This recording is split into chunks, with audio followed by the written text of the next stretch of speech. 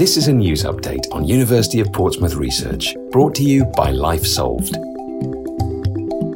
I'm Sophie Wagstaff, I'm from the university's media team, and today I'm with Dr. Or Grauer, who's from the Institute of Cosmology and Gravitation.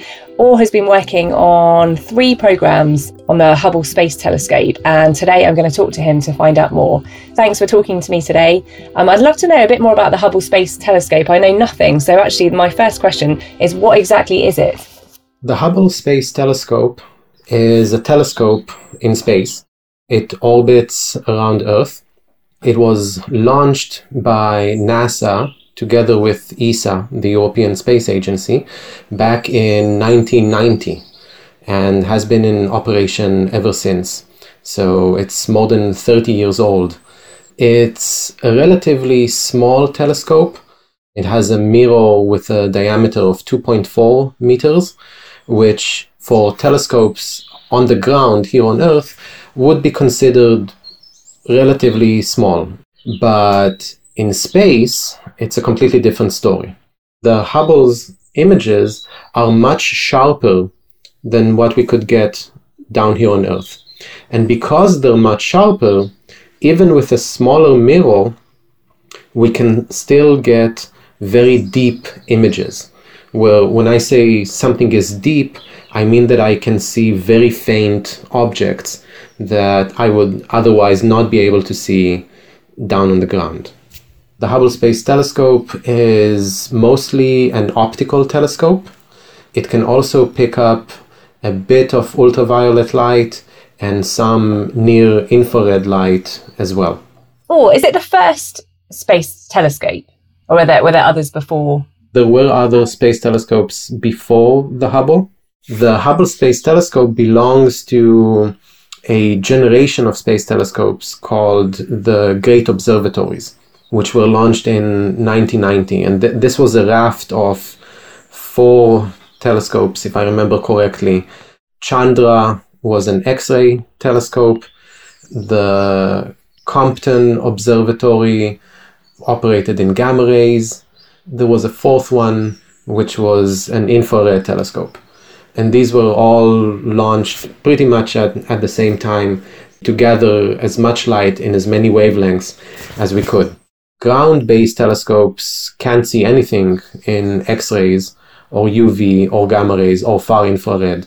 So this was a concentrated effort to overcome this limitation of the atmosphere. The Hubble Space Telescope and the Chandra Space Telescope are still in operation. So if it's been in operation or for the last 30 years, there must be a huge amount of data then that's been recorded and studied. Yes, that's right. The Hubble is one of our most successful telescopes so far. Anyone can use it, anyone from the astrophysical community. In fact, anyone at all. You have to submit a proposal. There's a regular deadline once a year, and then you're judged by a panel of other astronomers, and they judge it according to how interesting the science sounds, how doable your observations are, how important the observations are to your field and to astrophysics as a whole. Then only a very small fraction of those are selected and go on to actually be scheduled on the telescope. To begin with, usually those data are proprietary, meaning they belong only to the person who proposed to take them. But after a set amount of time, usually between half a year and a year, those data become public, and then anyone can access them.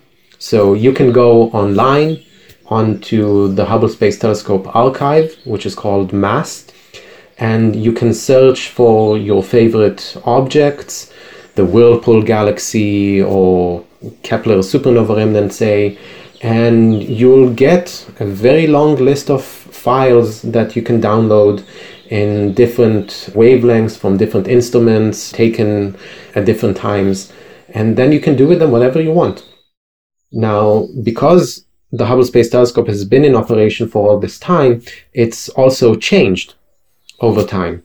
There have been several space shuttle missions that were launched to make repairs to the telescope, and to switch out instruments. So Wide-Field Camera 3, for example, can take UV, optical, and near-infrared images. Now, sadly, as far as I know, no other missions are planned to keep upgrading the Hubble Space Telescope. So it's aging, and one day something will happen and it will die.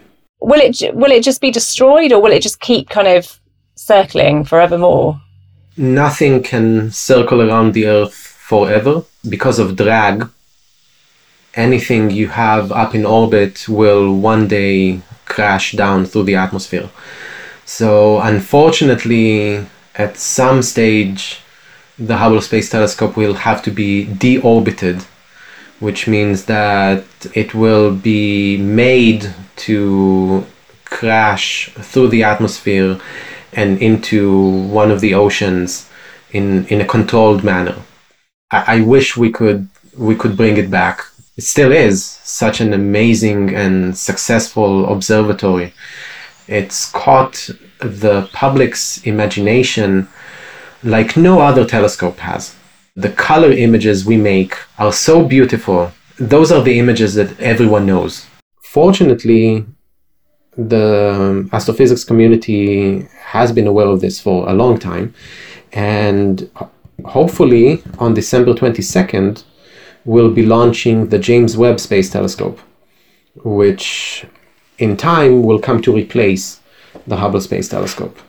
And that's going to be a larger telescope with a mirror with a diameter of 6.5 meters, as opposed to Hubble's 2.4 meters. And it's going to operate mainly in the infrared, so that we can see farther back in cosmic time. The older an object is, the more time light from that object takes to reach us, the more time the universe has had to expand over that time. And so the light from that object gets redshifted, which, just as it sounds, means that it becomes redder. And so in order for us to see that, we need to be able to see redder and redder forms of light. And so that takes us from the optical into the infrared.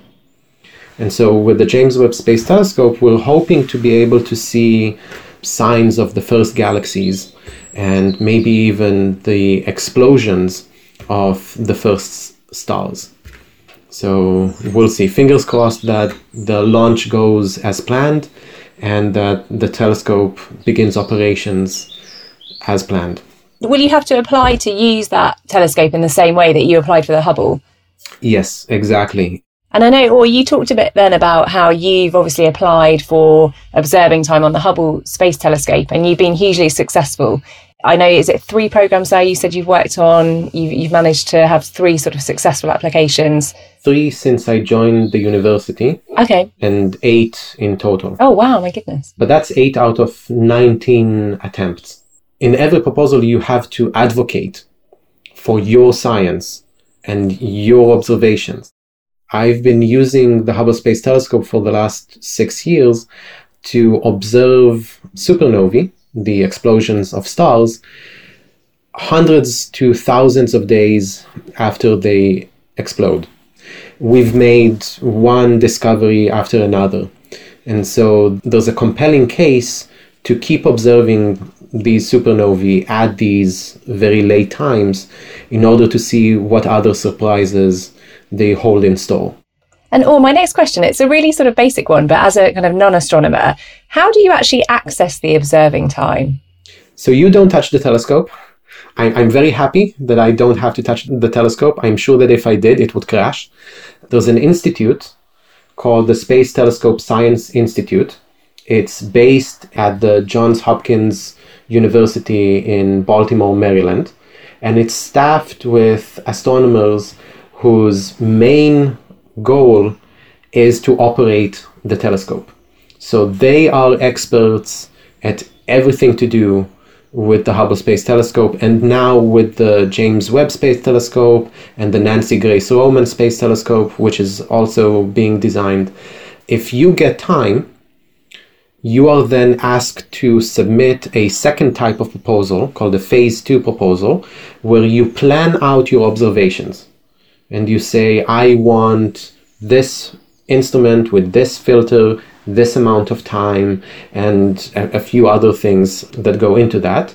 That goes to Space Telescope Science Institute, SDSCI, and they go over it, they talk with you, they make suggestions on how to improve your observing program, and then they schedule it and they upload the commands onto the Space Telescope. Oh, wow. So there's 3 sort of programs that you've been working on. What discoveries have you made?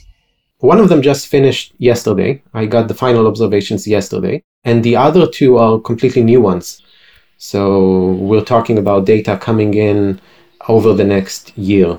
And as I said, I'm still using these to look at supernovae hundreds of days after the explosion. 2 of these programs were designed to look at exotic types of what is known as a type 1a supernova. So there are lots of different types of supernovae.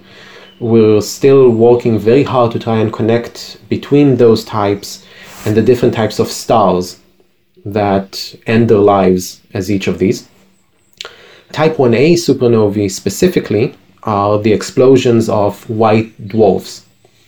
And these are most famous for being used as standard candles to measure distances to faraway galaxies. And it's this type of measurement that back in the end of the 90s led to the discovery that the expansion of the universe was actually accelerating. And something had to be causing that. And that's where dark energy was born. Type 1a supernovae are crucial for cosmology. But as I said, we still don't quite understand where they come from. They're the explosions of white dwarfs, but white dwarfs are inherently stable. You need to do something to them to get them to blow up. We think there's a companion star, but we're not sure what that companion star is. Is it a regular star like our sun? Is it a red giant? Is it another white dwarf? We don't know. We've been working on that for decades now. That's the main driver for my science. 2 of my programs are to look at 3 exotic type 1a supernovae and see how they behave at late times, whether they behave similar to normal 1as or if they do something different. We just don't know. And the other one is to get spectroscopic observations of 2 bright normal 1as.